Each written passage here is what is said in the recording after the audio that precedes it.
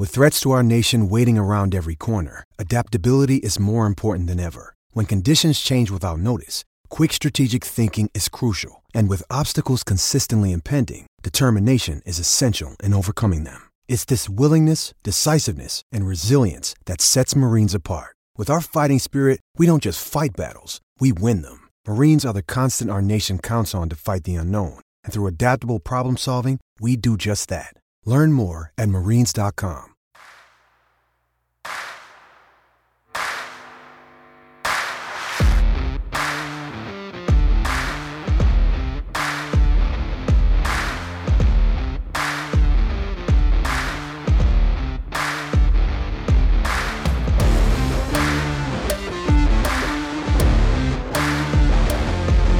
Hello, folks, and welcome to another episode of Generation Red, the kettle corn of Husker fan podcast, where we try to be sweet, but at times we get salty. Don't mind me, I'm emailing somebody right now. I am your host, Ken.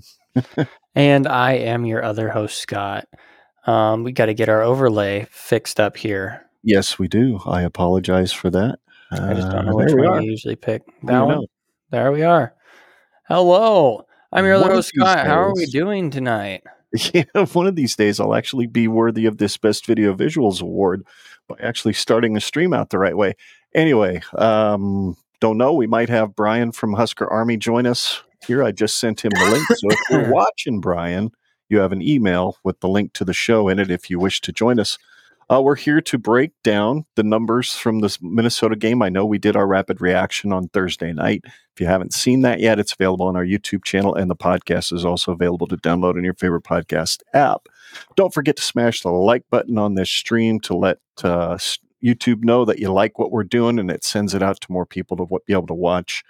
And thanks so much for tuning in tonight. We really appreciate it. We're also going to take some time and preview Colorado, kind of based on the numbers from what we saw from the TCU game. Anyway, do we have anything we need to talk about before we get into the meat of this thing, Scott? Is there, I don't know, you might have had something go on over the last couple of days that you might want to talk about. Oh, yeah. I just got back today. Me, my wife, and my brother went out camping over at Indian Cave State Park because it was just going to be way hotter this weekend than we were anticipating. We were going to camp for 2 days, but we just decided to go there late yesterday, and we got there at about 5, set up camp at about 5:04, had it set up by like 6:50 or 6:15.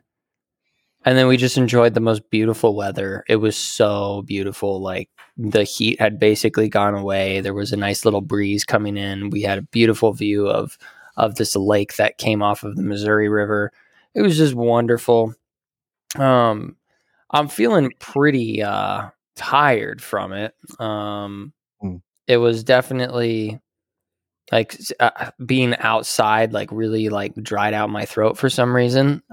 So I'm kind of bummed out about that. But other than that, because of that, actually, the only game I was able to watch this weekend partially was about 2/3 of the Colorado TCU game. I missed basically everything going up into probably there was like 5 minutes left in the third quarter. So I missed the last bit of the game, but that's basically what I'd been up to since we took our L in Minneapolis. What about you? Did you do anything fun? Did you watch enough? Did you get enough of your football fix yesterday? Sorta, kinda. I was down here in the studio kind of playing around and helping our buddy Brian at Husker Army get situated for his next show because just, technical difficulties, internet issues, all that fun stuff tend to crop up at the most important times, and they did for him yesterday. So I was helping him with that, and I kind of had the Colorado game up on the big TV in here on mute. So, yeah, I caught some of the visual of it. I didn't hear a lot of it just because I know some people are, but I'm just not the biggest Gus Johnson fan. He's too over the top for me. Maybe it's just because I grew up on Keith Jackson, and nobody was better. He was literally the voice of college football and always will be.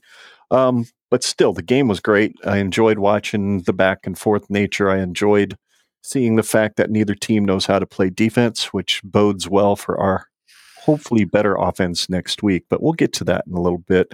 I did go to, as many of you who listen and watch know, I've been basically retired since November, but I'm going to take a part-time job here in the next week or so, while the weather is good, and work at the local country club where I've been getting golf lessons. So, if you happen to go to Hillcrest Country Club to play golf because you're a member and you see an old fart that looks a lot like me out there loading up your clubs on your cart for you, it's me. It's definitely me. So I'm looking forward to it, though. Getting a few golf privileges out of the deal, and if anybody's looking to take lessons, you can't go wrong by contacting Mike Brown out there at Hillcrest Country Club. So there's a free shout out. Absolutely nothing in it for us, but he has helped me immensely, especially with driver. I was actually landing him at like 220, 230 yards the other day out at Holmes, which I've never hit a driver in the air that far before. So good job. Just a couple of little adjustments to the swing is all he showed me. It was pretty amazing. Nice. Just wish I could do that with my irons. But anyway, that's another story for another day. Let's move on to the pleasantries of talking about Minnesota. Yeah. As pleasant as it could possibly be. We've just got a few slides, folks. We'll take a look at these and go through them together, shall we? Relive the pain that was the last 4.5 minutes of the game, because really the first 55.5 was actually pretty doggone pleasant. We saw defense play well, other than a couple of crucial mistakes at the end of the game, which I'm hoping this team outgrows later this year, because I know they're going to be in crunch time again later on down the season. It seems like Big Ten is nothing but crunch time. So anyway, as we all saw, 13-10, Minnesota wins it at the end. And these are just the stats that the teams generated that evening. 20 first downs to 18 for Nebraska, 8 of 17 on third down, which is just under 50%, to 5 compared to 5 of 11 for Nebraska, which was also just right at 50% or just short of it. Fourth down, they went for it 2 times and got it both. We didn't go for it at all.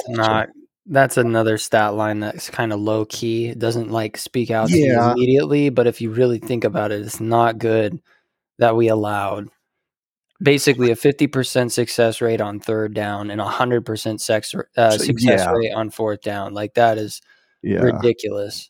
And what's crazy is so I'm looking at it, is we went 5 of 11 and they went 8 of 17. And you look at that and they're both basically the same number. It's just, it felt like they were more successful getting third downs when it, like, I guess when it was all said and done, it didn't really matter more or less throughout the entire game, but it just seemed like Minnesota got them when they were the most crunch time moments. Yeah, it was disappointing. It is what it is, but that's what Minnesota does. They get themselves in fourth. They're efficient enough on offense that they get themselves into fourth and short. And it's the one thing this defense has struggled with for the last number of years is getting off the field on third and fourth down. 8 of 17, less than 50%. That's, I think, right around what the third down efficiency was for Nebraska last year for the totality of the season. So there's room to improve. If they're starting at the same level they were at the end of the year last year, I feel pretty good about the defense moving forward, that they'll only get better. But the total yards wasn't much for either team. 251 for Minnesota, 295 for Nebraska. 196 of the yards for Minnesota were via the air, and we shut down what normally is a rushing offense that's hard to stop. And I know that has a lot to do with the fact that they have offensive linemen. I think 3 interior offensive linemen are new this season, plus they don't have Mo Ibrahim, who seems to make a hole where there isn't one a lot. So 55 yards rushing. They barely beat us in time of possession, 30 minutes and 42 seconds to 29-18. They had 3 penalties for 25 yards, 7 penalties for Nebraska for 55 yards. Now, I will mention this on penalties, and I'll leave it be by just saying this once. And that is that there was some clips, some highlights from the game that Brian played during the Husker Army podcast today. If you guys aren't subscribed to their channel yet, please do get subscribed. Their content is absolutely worth seeing. Brian does a great job hosting. Kenny does a great job breaking things down. As a former player, he sees things from a perspective none of us see it from. But Brian put up a couple of clips, and one of them in particular was a sack by Nebraska, but the entire left side of the Minnesota offensive line moved before the snap, just like they did on the touchdown play. So apparently, I didn't notice it necessarily when I rewatched the game, but I'm probably going to rewatch it again and see how many times that happened. Because if it happened more than twice, I'm sorry, the conspiracy theorist in me tells me that the line judge ain't freaking looking at their line. They're only looking at the line with the white shirts in it. Yep. So, That's I'll unacceptable. just leave that, and of course, I'll just leave the whole idea that Blaise Gunnerson was being tackled all game long alone too, because of course there were 0 holding penalties amongst those 3 penalties for 25 yards. So, anyway, we'll leave that lie. I'm done bitching about the refs, even though they all suck pretty much in the Big Ten. Any other thoughts you have on the rest of those stats, Scott? Anything else stick out to you? I just thought it was interesting that we had such a prolific run game and we didn't utilize it as much as we should have. That the things that killed us in the game were all passing related. And the stat line that kept standing out throughout the entire game was the rushing line. And we just didn't consistently lean into it. It was something that worked, and we were trying to fix something that wasn't broken by trying to pass all the time. And I mean, if we would have just stuck to the run game, that stat line could be even more lopsided. Because, I mean, you look at it, okay, we have 44 more yards than Minnesota. That's actually a huge amount when you consider how low our total yardage is to begin with. And if we were to cranked out 50 more rushing yards throughout the game with the passing stat line remaining about the same, I mean, there should be no reason why we don't win a game at that point. That means that we punched it in the red zone by doing that. That, when we were down in the red zone and the first thing we think to do is pass the ball, which has just frustrated me so much with previous coaching staff. Yeah. And then they just go right on ahead and do the same thing. I'm like, what in the Whipple offense is going on here? We ran and got all the way down the field just to try and dookie bomb it on first down, just because you want to try and give your quarterback a redemption moment, or whomever, don't care. Sure. But that was something. So I'm looking at that stat line of our total yardage, and it's just kind of frustrating to see that you can clearly see that our rushing offense was leading us with the stats on offense, and yet we didn't lean on it, which was super frustrating. Yeah, absolutely. Sorry, I'm busy reading the comments. I'm being a bad podcaster right now. Bad podcaster. Let's move on to the next slide. Yes. There we go. Individual statistics. We had Ethan Kaliak-Manis. God, I knew I was going to do that too, and I told myself not to. 24 of 44 for 196 yards, just over 50% passing, 1 TD, 1 interception. Jeff was a little bit better at 11 of 19 as far as a percentage for completion, for 114 yards, just over 10 yards per completion, 1 touchdown, which was kind of lucky when you really look back at it, and 3 of the big. If you look at the fact that he completed 3 passes to the opposition, well, then he's 14 of 19, but still. It's the rushing line that I was so pleased with the defense and so disconcerted, if you will, or disappointed in the offense, because the defense shut him down. End of story. Just absolutely shut down there. Now, we did sack him 3 times for 25 yards, but still, that's 80 yards rushing that we ultimately held them to before the sack yardage. Nebraska, 19 for 91 yards for quarterback. We don't want our quarterback running more than 15 times, I would think, right? For health reasons and for durability reasons by the end of the season, although Sims is built a whole lot bigger. Kind of reminds you of old Tommy Armstrong out there running the ball, except a little bit taller, a little bit bigger.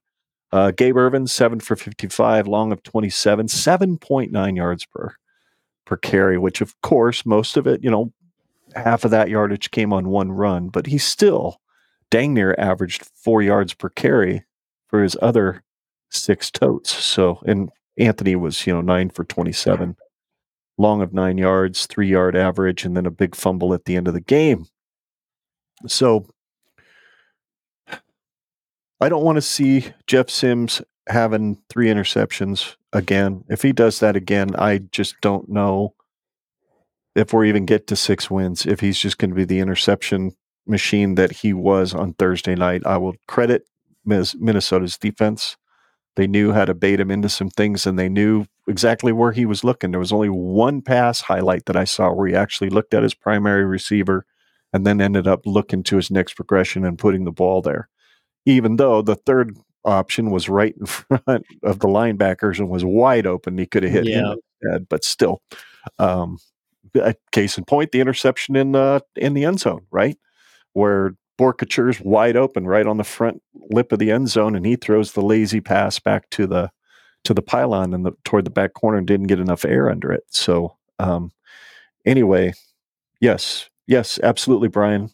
He is absolutely correct. The team has already shown it's capable of running the ball, and Colorado's defense has shown that it is incapable of stopping the run. So, but hopefully that holds true again come Saturday. But there you go. Receiving. Any other thoughts, Scott? I'm sorry, I've been kind of hogging the conversation. No, you're good. I'm just sitting here looking at the stat lines, and yeah, it's just kind of like, what did we learn? We learned that we can't pass the ball, that we can run the ball, but we haven't necessarily attempted to get our running game into an actual rhythm necessarily. Yeah. So I'd like to see what that looks like. And then we've seen that there were a lot of open receivers. We just didn't have a quarterback that was capable of doing his checkdowns and doing his progressions and figuring out where these guys were supposed to be. And so I'm looking at all these stats and I'm going, yeah, I mean, it's a pretty even game. The only difference between our offense, when you look at these stat lines, they're pretty spread out. They're kind of wild. Minnesota, and not prototypical of them to not have very big rushing stat lines, but the big number that jumps out is that INT, the 3 INTs versus the one with Kaliakmanis, which I think it would have made a bigger difference. I think that of all the things being considered in this game, how big that interception Isaac Gifford could have gotten in the end zone. Oh God, yes. That if that would have been another interception that Kaliakmanis would have thrown, then I think that the game feels a lot more like we would have been in another advantageous place. Because when did that almost interception happen? Wasn't it with like 3 minutes left or something like that, or 5? Yeah, or it was before they scored the touchdown. If I remember, it was like 2 plays before the touchdown. Yeah. So that would have been points that would have never been up on the board. So those are just that was kind of what I noticed, is just that interception stat line and then our rushing stat line.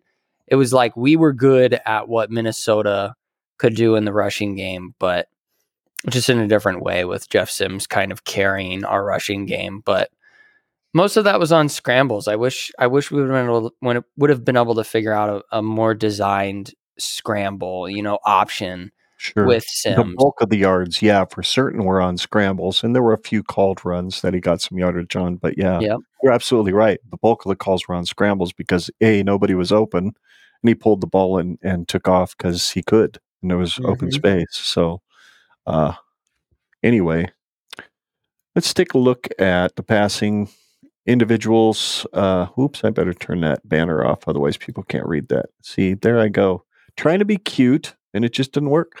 Wide receiver Daniel Jackson, obviously the big TD at the end of the game, 9 catches for 68, whereas our top receiver was 3 for 56 and a TD with Alex Bullock. And as you can see, there's not overly impressive stats for either team. Obviously, the stats are going to conceivably jump on the passing side for our defense come Saturday with what Colorado was able to accomplish against TCU, and an extremely overrated TCU team at that. In my opinion, they're not ranked 17th unless they weren't. They're ranked 17th because they were in the playoff. Yeah. And the fact they were dropped all the way to 17 means that the voters are like, yeah, this ain't near the same team that was in the playoffs, because they had a bunch of dudes transfer out. We'll give them a preseason ranking as like a courtesy, but we know And a thank you for showing up. Yeah. Yeah, but we know you might not be a top 25 team this year. It might Sure. be LSU post 2019 all over again. I thought that one stat that was interesting here on Nebraska's receiving is quarterback Heinrich Harburg had 1 catch for 10 yards. That was a big catch. Yeah. Continue to drive for on a 3rd down play. So if I remember right, that was the drive we kicked a field goal on too. Maybe. I don't remember for sure, but I don't know. Anyway.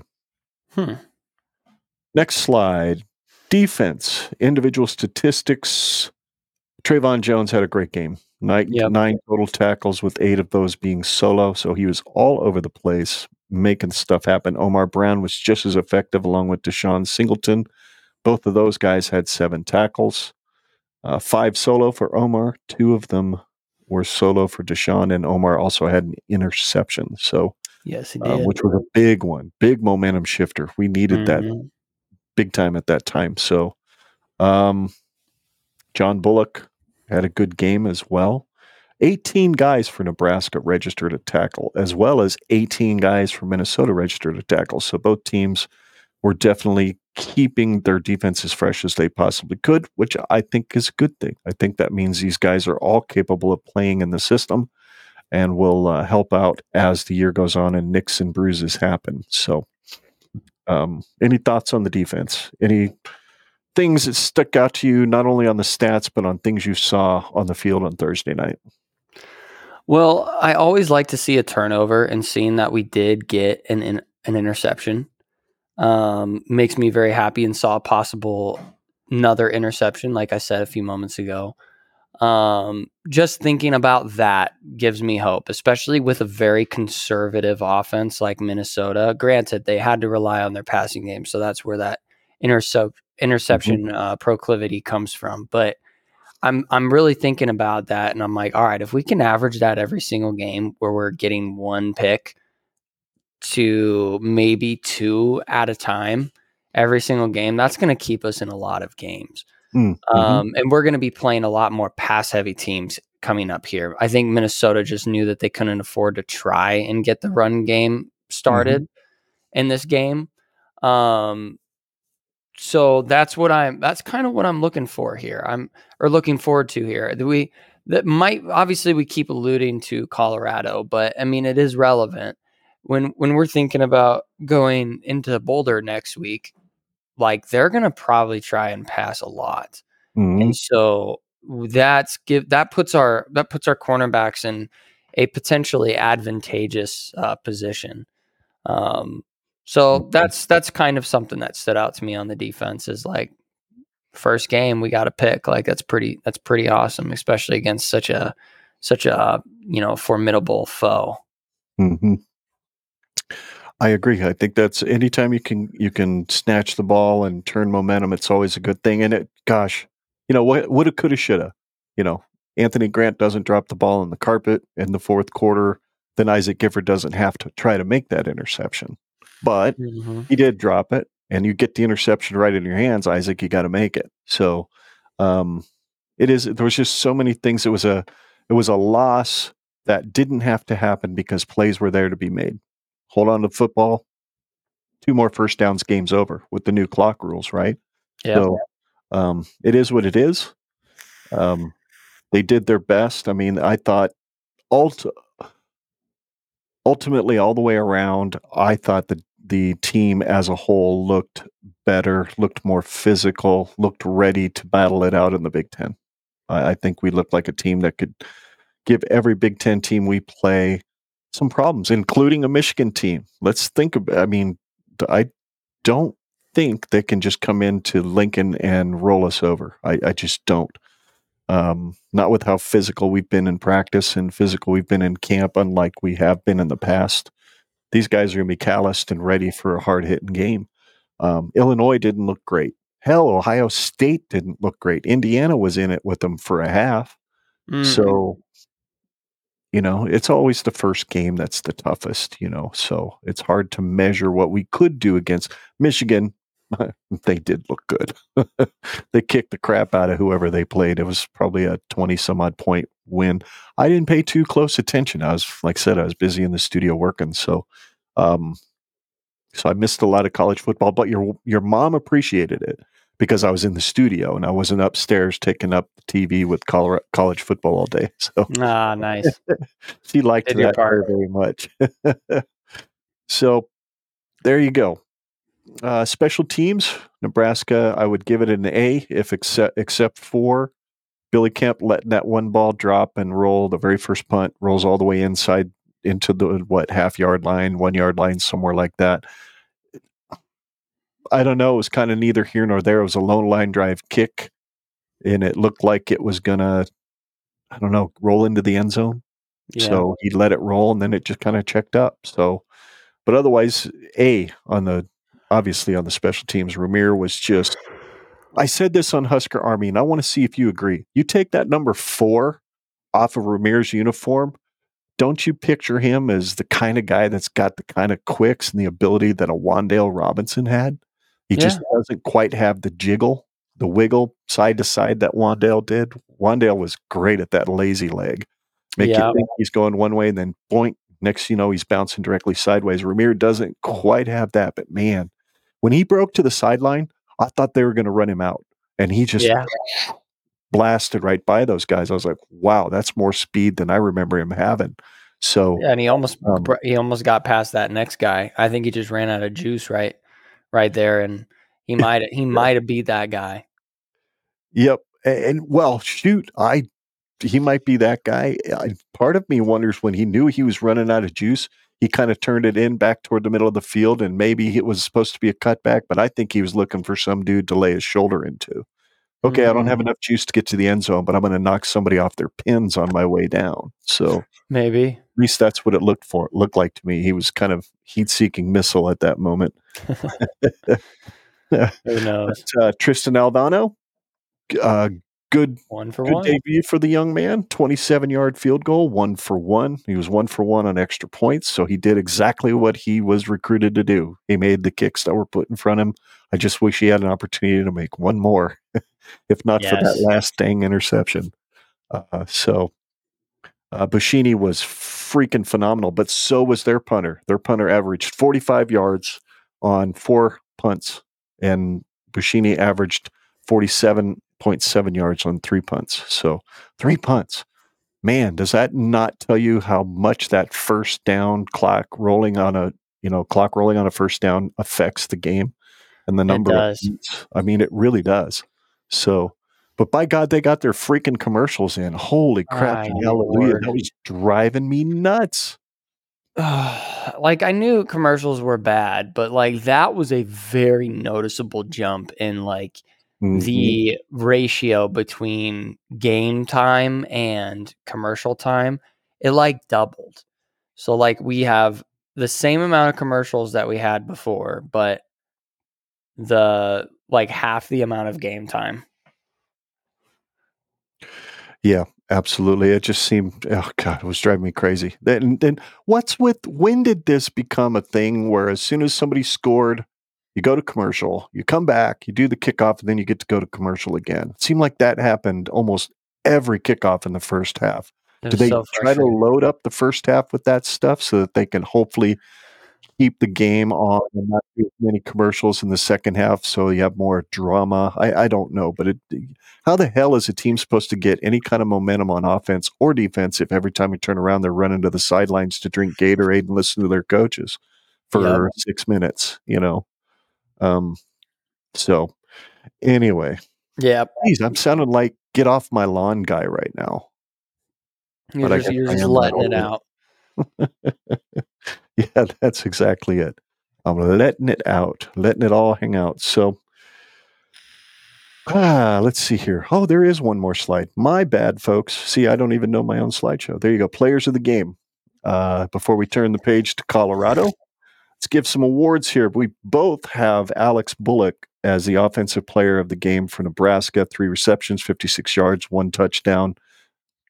Kid balled out. He was given the nod to start. Made some key catches. Could have made more if Sims had seen him open. I think there was a couple of spots where he was open and Sims didn't see him. Mm-hmm. So that's my guy. On defense, I've got John Bullock, his brother, 6 tackles, 3 solo, defended a pass, knocked a pass down.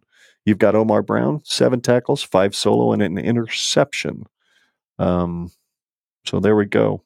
And then on the other side, I thought Ethan I'm going to do this all year. Well, we only have to play him once. Thank God. Ethan Kaliakmanis was poised, much like Sims was. As many interceptions as Sims threw, I don't think he ever looked rattled. Kaliakmanis definitely did not look rattled. Of course, Daniel Jackson is a great choice. I almost chose him as the player of the game on offense just for dragging that toe. Yeah. I mean, it's a 4th down touchdown moment. Mm-hmm. It's right after you had just had a toe dragging play again. So you redeem yourself with another toe dragging play that actually is successful. It's on 4th down, so it's your last shot that you have. And just like that's the only time that they see the end zone in the entire game. Mm-hmm. And this was also right after almost throwing a pick, right? Right. Yeah. So it's like stones. They had stones. So they just literally threaded the needle the whole time. And so I think that wins you offensive player of the game. Just outstanding performance from that dude. He's going to be a weapon for him. Sure. I completely agree. He's got a great set of hands. I mean, that was a 1 in a million catch. We talked about it on Husker Army. It's like a game of inches. Brian mentioned this is a game of inches. A half an inch out of his reach, he doesn't make the catch. 1 inch further toward the sidelines before he makes his dive, and he doesn't drag the toe. I mean, it just was as clutch a play and as lucky a play as you could possibly make. So hats off to him. They got it done. Yep.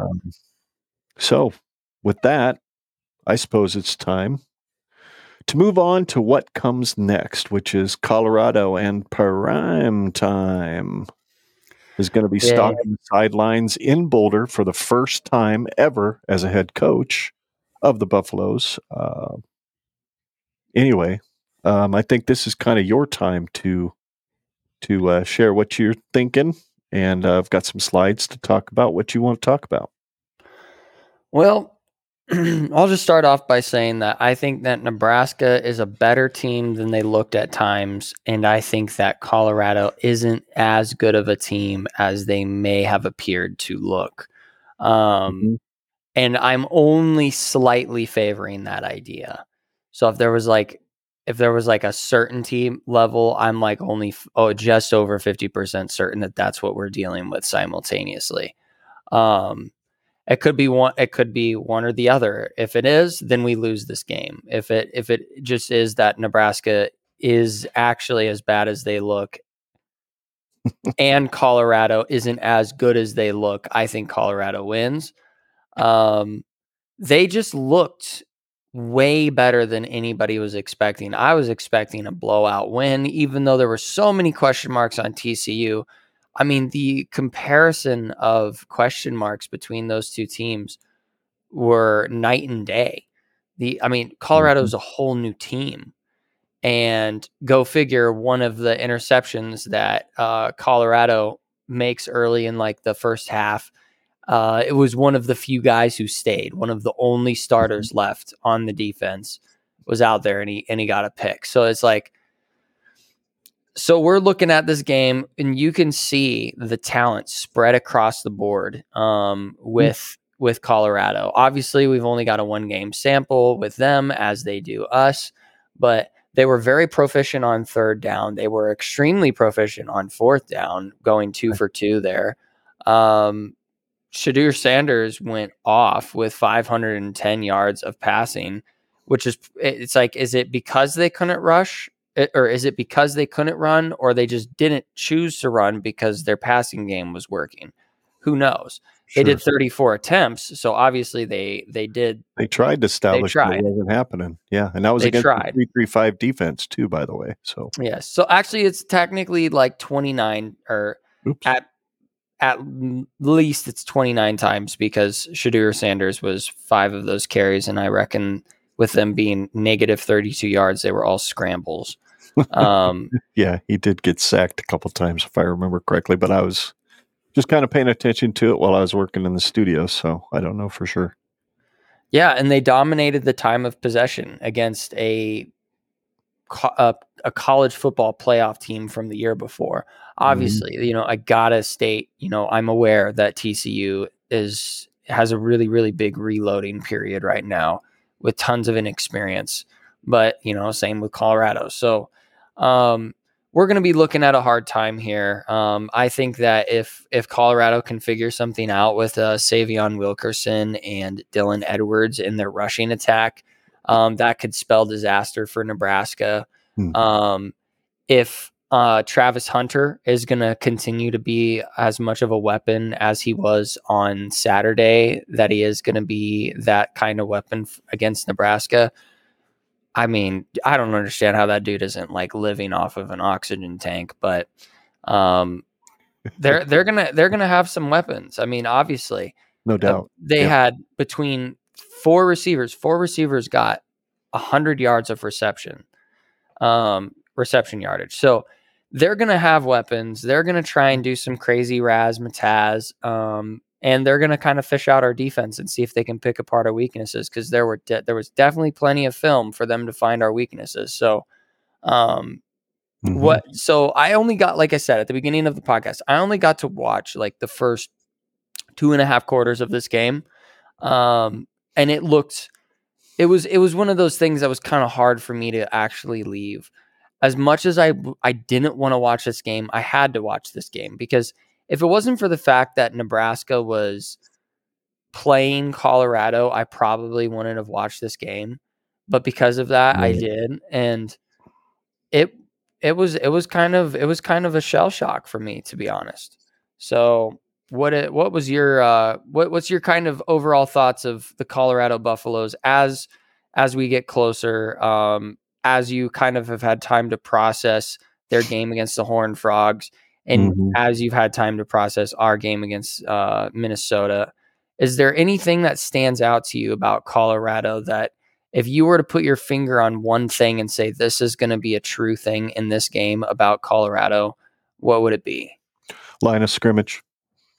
So you think their line of scrimmage is the real deal? I think their line of scrimmage can be exploited. It was exploited by the TCU run game to the tune of 262 yards? Yep. I think they averaged right around 5.7 yards per carry. I should have looked that stat up. But if I recall, when I was looking at it, it was like 5.7 yards per carry as a team. And TCU does not have the offensive line or the size on the offensive line and the size in their running back room that Nebraska has. So CU better strap it up, because I have a feeling the game plan is not going to include near as much drop back passing as we did, even though we only dropped back 19 times to actually throw or at least attempt to pass on Thursday. There were more dropbacks that he ended up having to run because there was nobody open and he was getting rushed. But I think we're going to be a little bit more deliberate, or we should be a little bit more deliberate in the run game, because CU did not show any ability to stop TCU regularly in that game. No. But the line of scrimmage is going to be the difference, and I don't think CU has the depth on their defensive line that Nebraska does. I just don't. I have a feeling they're going to be gassed pretty easily, especially in the altitude. I know they've been practicing in it. I know Travis Hunter's been practicing in it, but Travis Hunter's going to be the wild card. Can we stop him on offense, and can we bust his butt a little bit on defense? I was saying on Twitter last night or the night before, it was last night, was kind of, if he's going to play both ways, Nebraska has needs to come up with a strategy to make him tired, because he was getting gassed about midway through the fourth quarter against TCU, and they even mentioned it at halftime that he was very tired after playing 45 or 60 plays or something in the first half. So we need to have a plan. We need to, okay, if he's going to come out and play cornerback on offense, we're not throwing to his side of the field, but whoever the receiver is on his side of the field gets to run fly patterns. Yeah. Just a go pattern. Make him run 40, 50 yards down the field while we're running the football, or, throwing short throws out to the other sideline. Gas him, and then don't be afraid to bring somebody around on a running play. If he diagnoses that a running play is coming, bring somebody around and knock that little turd into the ground, because he's not big. He's not huge. So that needs to be part of the game plan. So the wild card for me is Travis Hunter, and the line of scrimmage is going to be key, just like it's football. It's the key in every game. But I think that's going to be one of, especially on the defensive side, that's going to be one of Colorado's weak spots, is the middle of that defensive line. Give me a good dose of 22 going right up the gut for 4 quarters, and I think you'll have them worn down by the end of the game. If I were to say what would be my key to the game is going to be our special teams. I think that if we can do something to maybe exploit their special teams a little bit, maybe a little bit of trickery, maybe just some get into field goal range and not throw an interception and then kick a field goal, like that would just be phenomenal. But I'd say that if there's anything that I am certain that we're gonna see in Colorado, from Colorado, I would say it's going to be. You know what? I'm gonna go kind of curveball. I'm gonna say that we're gonna probably witness a very trash talky game. Yep. There's gonna be lots of fights and tussles that refs are gonna have to break up. There's probably gonna be a few personal fouls, unsportsmanlike conduct's called. I think it's gonna be reminiscent of the 2014 Miami game, where there's just a lot of jawing going down on the field, because Colorado's really high on themselves. They just beat a top 25 ranked team, something that Nebraska hasn't seen since 2016. We haven't seen, or 2017 or something. I don't remember. So Colorado's going to have all the reason in the world to want to just try and get in our heads. And hopefully our guys are poised and mature enough to not bite into it. Because what that might actually bode in our favor. If we let Colorado just sit there and talk a lot of trash and we just don't respond to it, I think it's going to make them more frustrated and more likely to act out of that anger. And maybe we get a few, personal fouls that kind of go our way. That's what I'm expecting to see. I'm expecting to see a pretty chippy game, if that makes sense. Sure. I'd say, and maybe this is just me with my red colored glasses on, remembering how Nebraska used to play back in the day, in the sense that Rule's kind of one of these throwback coaches that preaches discipline, discipline, discipline. You didn't see a whole lot of chirping in the Minnesota-Nebraska game. And that used to be a pretty chirpy contest over the last few years. Seemed like both teams were pretty tame. There wasn't a lot of chirping. There was some serious hitting going on.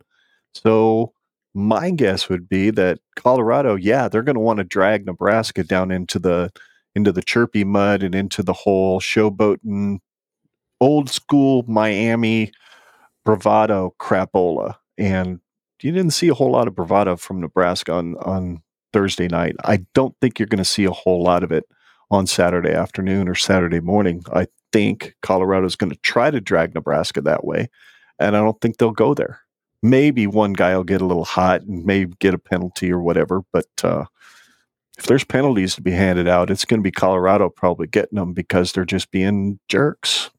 So, but there you go. Bot's exactly. I think Bot makes a perfect point. They will get in the O-line's head, or at least try. False starts are going to worry me. Yeah, me too, Bot, and especially the ones that are never called on the other team, like Minnesota. So, because we have that reputation now, right? I mean, it's been Mhm. well noted by many people in media that the reputation for Nebraska is the fact that we're penalized a lot because we're undisciplined. One of the things Kenny Cheatham said on Husker Army, I hate, but I was just on it a few hours ago, and he made such a great point. It's so worth listening to that show for this, if anything.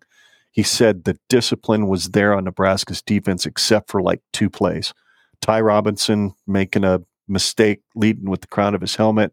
Ejection is the dumbest rule in college football for something like that.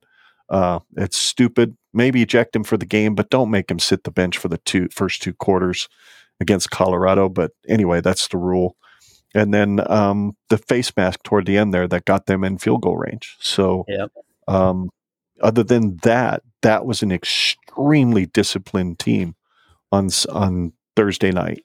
So not a lot of defensive penalties. It was most of the penalties were on the offensive line. Mhm. Imagine that. So there you go. Let's move on to the next slide. Let's talk about some players to watch. I'd say for me, oops, that was the wrong banner to turn off. There we go. There you go. I'm going to be looking at Travis Hunter on both offense and defense because I have a feeling he will be playing both ways again on Saturday. And I'll be curious to see. He wilted a little bit under that Texas heat. It was over 100 degrees on the field, so the heat index was high. He played 90-some plays, if I remember correctly, and he was a little wore out by the end of the game, but he still kept making plays. So how conditioned is he to go from that extreme heat to go in and play it in the altitude 80 or 90 plays, or maybe not that many because maybe we'll control the clock better. I don't know. But, make him run 4 or 5 go patterns, cover 4 or 5 go patterns, got to get pretty wore out pretty quick. So he'll be the guy that I watch. And your guy on offense is? It is going to be Shedeur Sanders. I think that with him throwing 4 touchdowns to 0 interceptions and having over 500 yards total of passing offense, that makes him a serious weapon. Mm-hmm. And with us almost getting 2 picks on Cali McManus, I don't know if they're comparable quarterbacks to compare, but I do know for sure that the difference between us being in this game and us just outright losing this game is Sanders as their quarterback the real deal? Is he going to just pick apart our secondary? Does he have talent to throw to that's going to just blow us off the line left and right and just start running the numbers up? So I think that that's possible. Do I think it's likely? No, but it is possible. So I'm going to keep an eye on Sanders. If we can maybe force a turnover or 2 out of him, that would be really good, especially for mentality. Like if he's going to go start getting a negative mentality, it's going to be if he starts throwing a pick and maybe because we never seen him frustrated yet. So we do some things to make him frustrated, and I think that we have got Sanders on lockdown. So. That would be what I'd bet my money on. Shedeur is definitely one I'll be watching as well. And you make some good points, excellent points as far as what's he do when he gets rattled, because TCU didn't do much to rattle him. They didn't get a lot of pressure on him at all. It just seemed like he had all day back there to throw. And when he does get pressure a couple of times, he was pretty good at escaping, kind of like Ethan Kaliakmanis did a couple of times to us. So what are we going to do in that situation? Are we willing to accept the result of some of those plays where he makes a few on his own with his legs, but we're not going to give up the big play? I'd be like, yeah, I'd be all right if he made a couple of first downs with his feet, just so we don't get that 60-yard completion downfield to Hunter or whatever to take a lead or take a 2-score lead. As long as we avoid that, I'd say we're always going to be in the game. But yeah, I'll definitely be watching him. He didn't run much. And I'm not sure how good he is at running yet. He might be pretty electric. They just haven't shown it yet. Yeah. So that does worry me. But as disciplined as that defense played and as good as they were at staying in their lanes and picking up the run action and stopping the run when it happened, I feel pretty good. I feel pretty good. So for our team, I've got Gabe Ervin Jr. as my guy that I'm going to be watching on offense simply because I think he's going to get fed the ball a hell of a lot more often than 7 times, or at least he should. For God's sakes, at least he should. If you're averaging 7.9 yards a play against that Minnesota defense and you just stoned a linebacker in the hole and then burst for another 20 yards, I don't know if that Colorado defense can hold up under that kind of pounding over 4 quarters. So I'll be watching for Gabe Ervin to have a big game. And then my defensive guy is Isaac Gifford, simply because he's that fifth guy out there. He's that guy that can come up. He's that guy that can drop in coverage. He's that guy that's got to pick up that fourth wide out or the back coming out of the backfield, all those kinds of things. So I'll be watching for him, and I'd like to see him, if he gets a shot at one, that he actually picks it off, that he gets it in his hands, and if he just goes straight down to the ground, that would be fine. Don't be looking to run, Isaac. Just secure the ball first, please. That would be really, really nice, because he had a lot of open field in front of him when he almost picked that one in the end zone. So I think maybe he was looking at that and not looking at the ball. But anyway, those are my guys on Nebraska that I'll be watching for. How about you? So I'm going to be looking at Rahmir Johnson. We saw a little bit out of him on kickoff returns and not much else. I think in this game where we're going to have to play a completely different dynamic of an offense, kind of similar in the sense that we played Minnesota and they mostly passed the ball, and we're now going up against Colorado who mostly passed the ball. But I think when it comes to game planning, I think we're going to have to play with a completely different game plan. And I think what that's going to have to look like is a mostly run-heavy game, that you bring those defenders closer towards your wideouts because they're expecting a run, so they're going to try and contain it a little bit more. And then you can have your skill guys like Rahmir roll out to the exterior with a bubble screen or whatever it is after you've ran the ball so many times. And I think he can be one of those, those slippery little boogers that you can just throw to the outside and he can pick up a nice chunk play.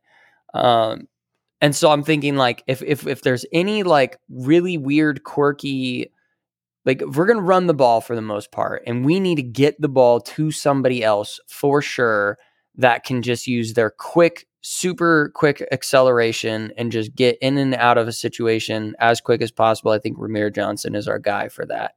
And on the defense, I've got something that's somewhat complimentary of my pick for Colorado's offensive guy, which is Shedeur Sanders.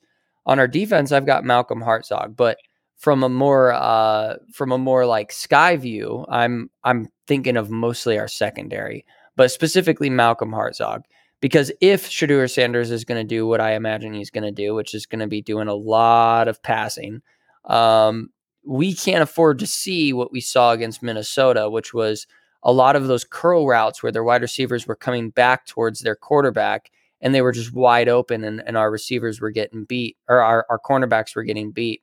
And so we need to figure out, like, Colorado's going to be looking on film and seeing exactly what the Minnesota offense drew up to consistently get those third down conversions with that specific play model.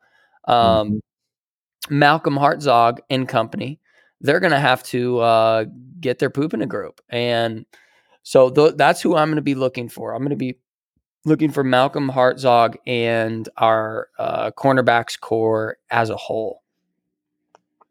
Okay. Good plan. I like what you're talking about there too. Let's do a quick prediction, score predictions. So I'll let you go first so that your nose can run while you talk. All right. So let's do score predictions and then your bold game prediction. Yes. We talked about this before. After you predict your score, and then I'll do the same. So I've got Nebraska still winning this game.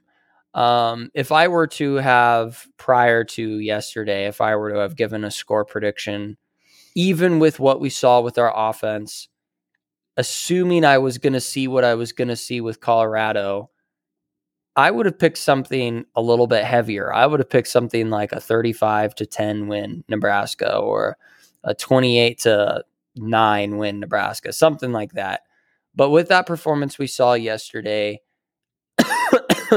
from Colorado, and with the performance that we saw from Nebraska on Thursday, I think Nebraska has a slight edge over Colorado, and it's only for this reason and this reason alone: defense.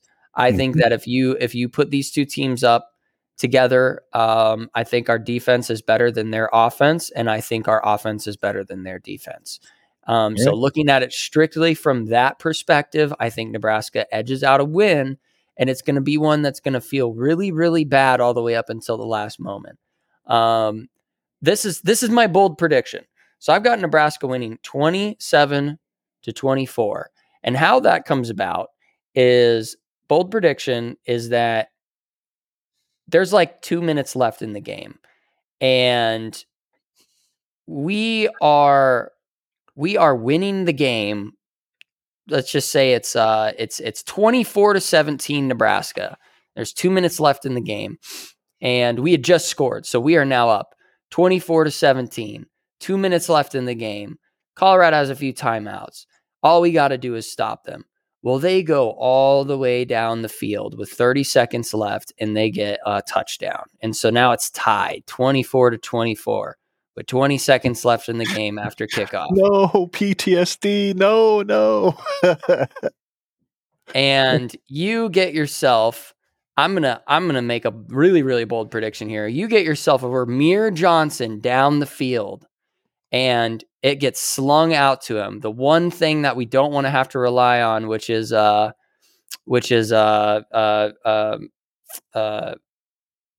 Sims' arm. Sorry, I was blanking on his name there for a second.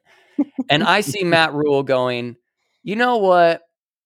We get it off of kickoff. There's like a 40-yard kickoff return that takes us all the way down to Colorado's like 40 or something like that. So it's like, well, why the heck not try and get 10 more yards and get the game-winning field goal? And they find Rahmir Johnson, 20-yard catch, boom. Elvano nails a 45-yard field goal with 2 seconds left on the clock to get a walk-off field goal win against Colorado in Boulder, 27-24 Nebraska. That's my bold prediction. And we're going to finally get ourselves a win for the season. Colorado's most likely going to be ranked. And so we will get our first ranked win. And we will feel a lot better going into Northern Illinois, going home for our first home opener. So that's my prediction. Righty. Well, I can't lie. I like that prediction for sure. I'm kind of surprised by it, as I said when we were doing our pre-show talking there, but I like it. I could see a scenario where that happens. My prediction is we score a few more points on both sides, and we win by 4 instead of 3. So I've got us winning 35-31. And my bold prediction is simple. They're going to get a few big plays. I think they're going to get a couple of touchdowns that are 40 yards or longer. But we're going to bottle up the run game. The only way they're going to win is Shooter Sanders might squeak free a little bit on some pass rushing attempts by the Husker defense and get some big third downs and then complete some long passes here and there.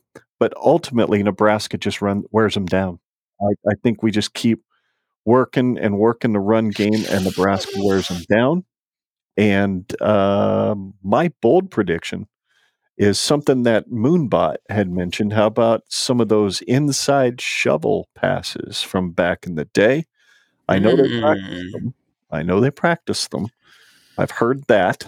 So my bold prediction is a shovel pass for a touchdown to Rahmir Johnson in the third quarter, which will put us up 28-21 at that point.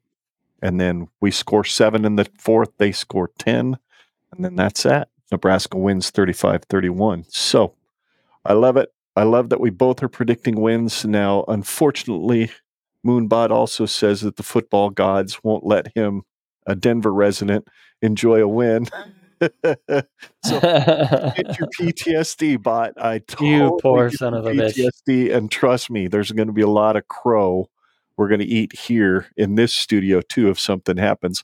In fact, I tweeted about that earlier today, Scott. I saw Eric Francis. Remember, we talked to him on our show here about a month ago, and he's been pretty down on Colorado from the jump when Deion was hired. He goes, I just don't see how team unity can happen when you bring in a whole bunch of transfers and you kick out a bunch of guys that were already on the team, blah, blah, blah, blah.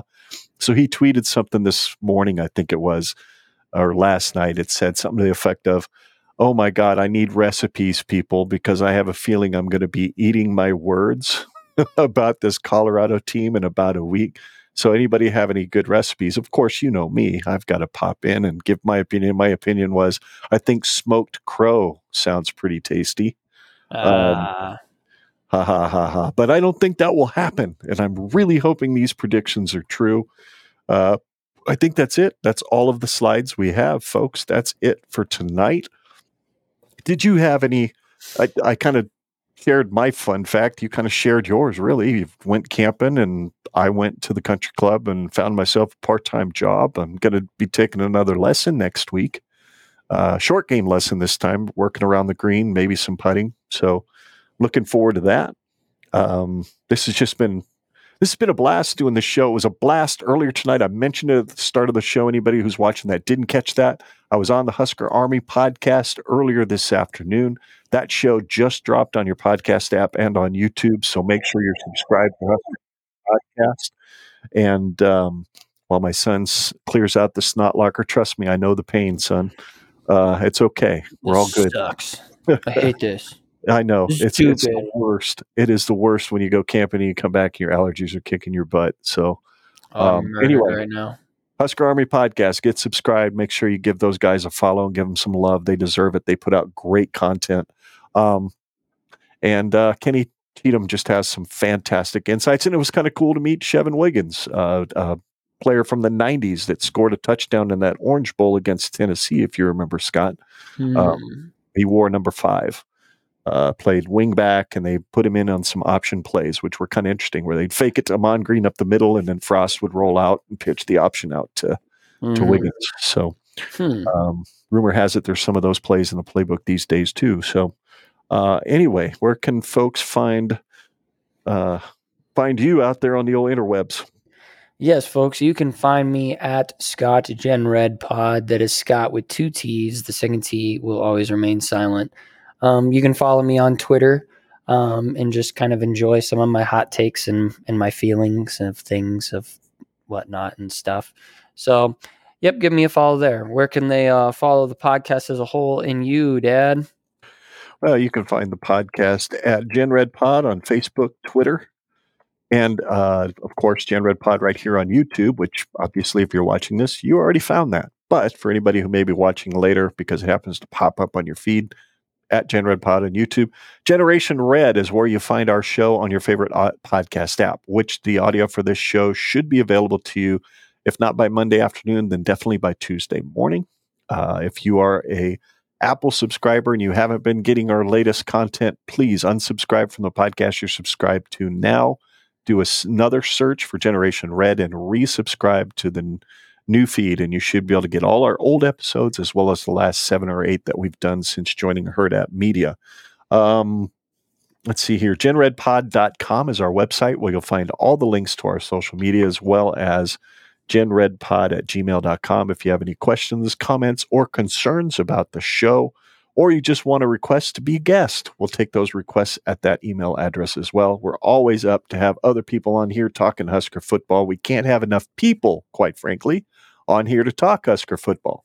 Kenny Cheatham, by the way, Scott, will be in studio the week of the Purdue game. He's coming out for the Purdue game, and he said he wants to come to the studio. So we're going to have to do a studio show after that game for sure with him and Brian. So that sounds awesome. That'll be an absolute blast. So anyway, for Scott and myself, together we are Generation Red. We really appreciate you guys watching, and we're here to remind you every single week that there is absolutely no place like Nebraska. And Iowa's corn sucks fermented baby milk bottles that are forgotten under the couch. Oh, God, those are hideous. Ooh. Well, yeah, I'm not even sure. I'd like, no, yeah, they're corn. Those are nuclear. Yeah. Ooh. My goodness. Well, folks, thanks again for watching. Thanks again for listening. God bless. And go Big Red. Go Big Red.